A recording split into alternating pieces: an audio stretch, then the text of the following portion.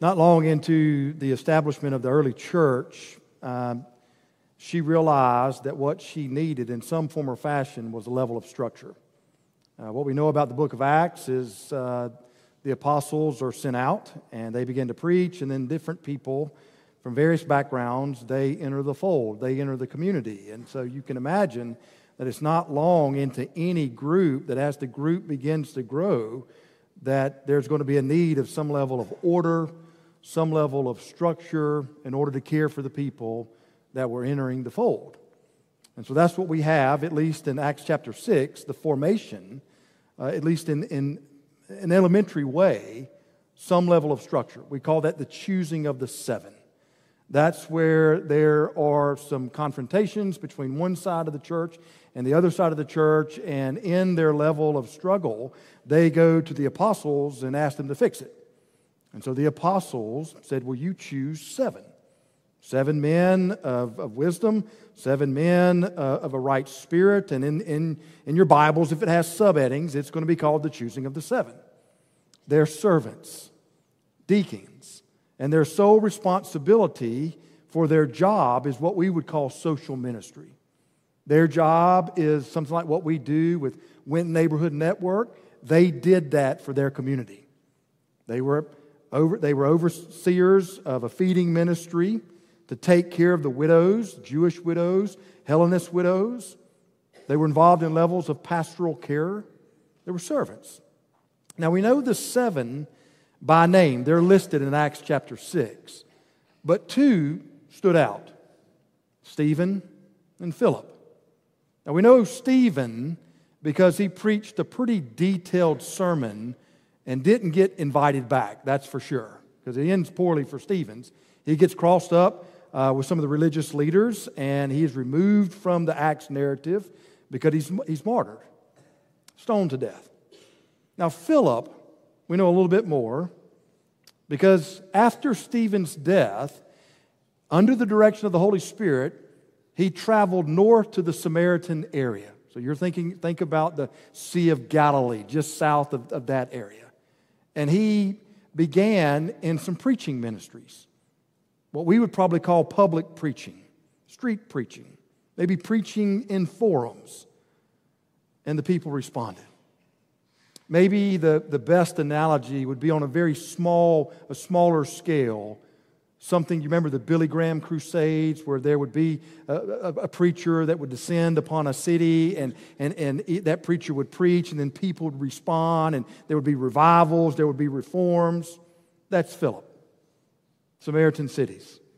So much so that the way Luke described that level of revival is that the city received it, that is the message, the gospel, with joy.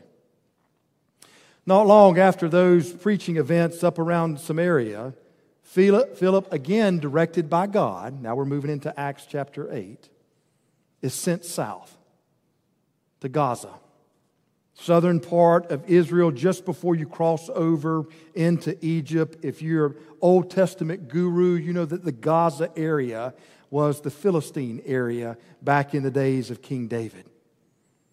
Now, we know a little bit about the road that he took, but there were multiple roads in his travel from Samaria to Jerusalem and then out into Gaza.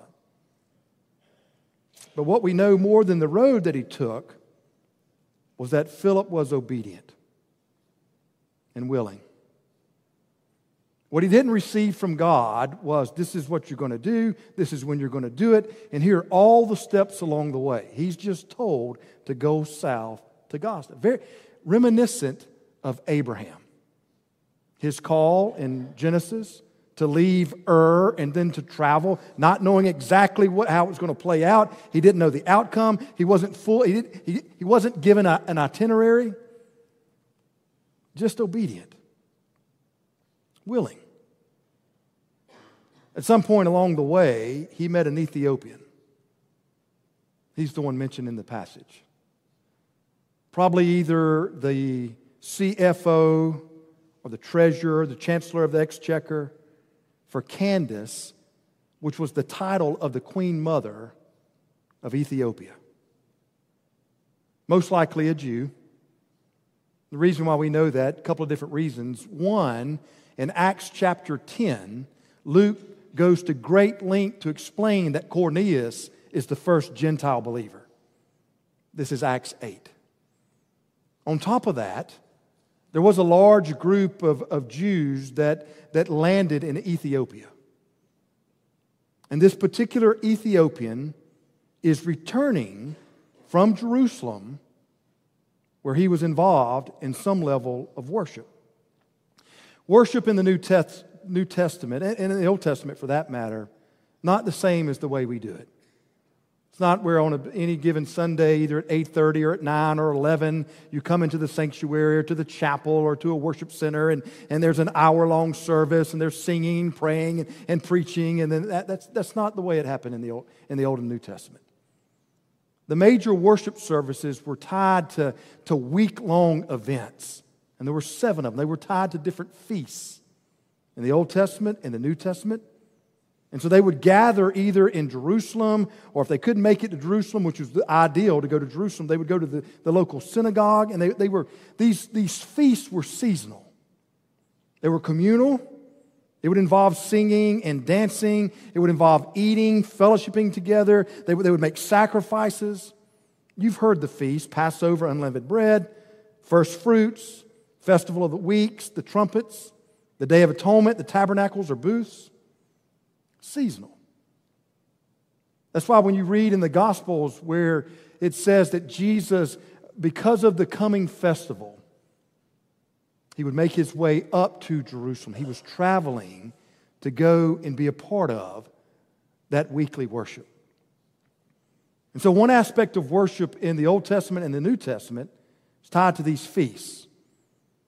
The other aspect, daily prayers, associated with certain hours. Early in the morning, at daybreak, mid-morning, lunch, mid-afternoon, dinner time, and then before you go to bed.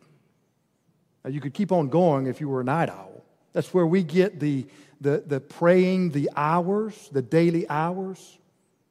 This is the origin of that. But those were the 2 main components of worship life in the New Testament.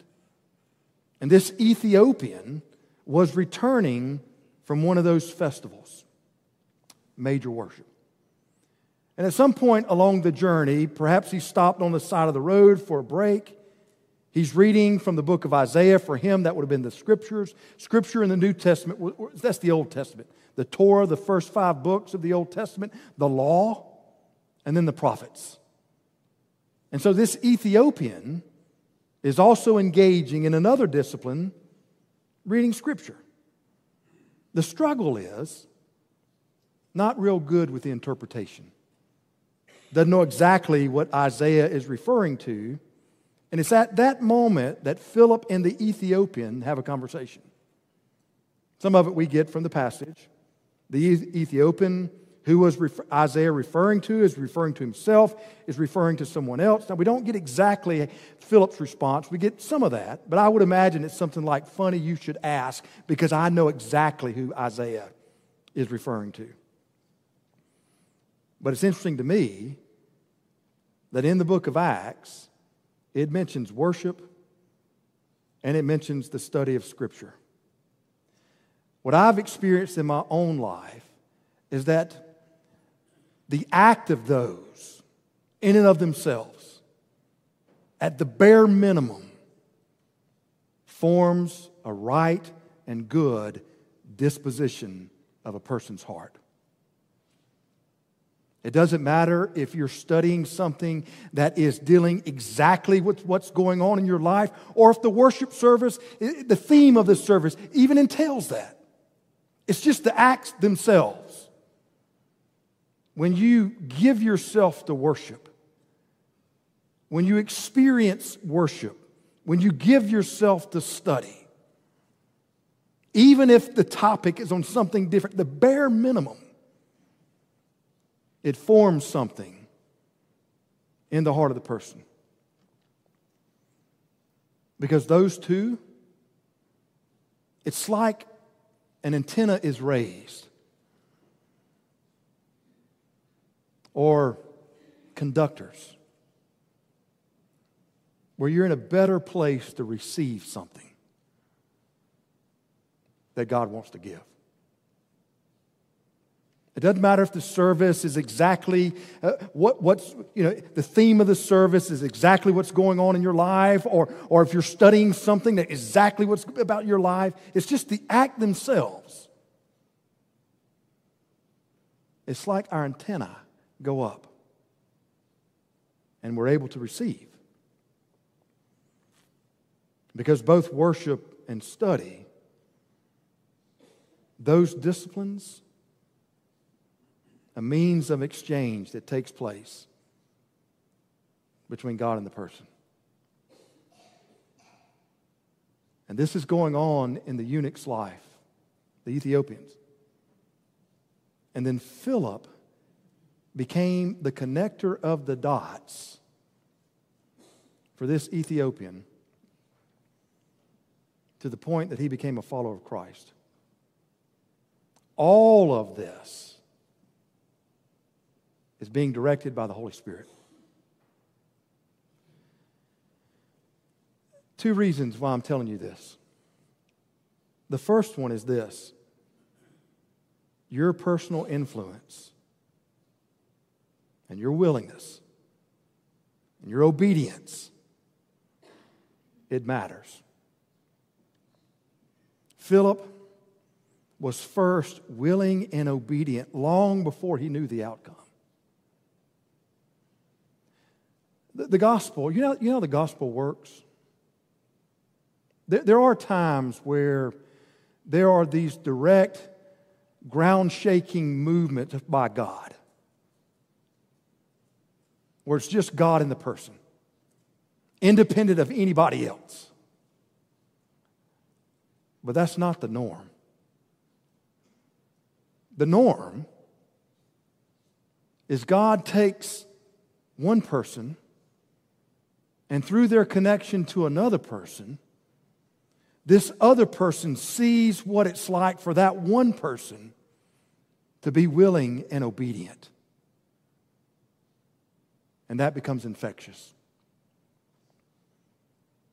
And so one person's influence really does matter in the life of another person.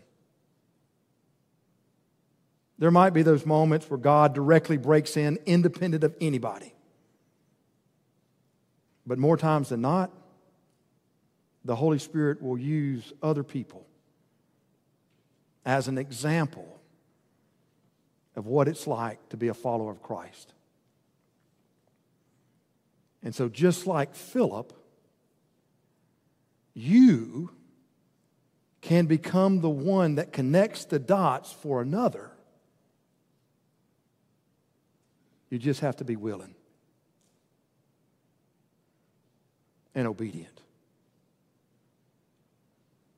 You don't have to have every single step along the way, because in all of that, God will direct. But what God cannot do is willing and obedient. That's what is required of you.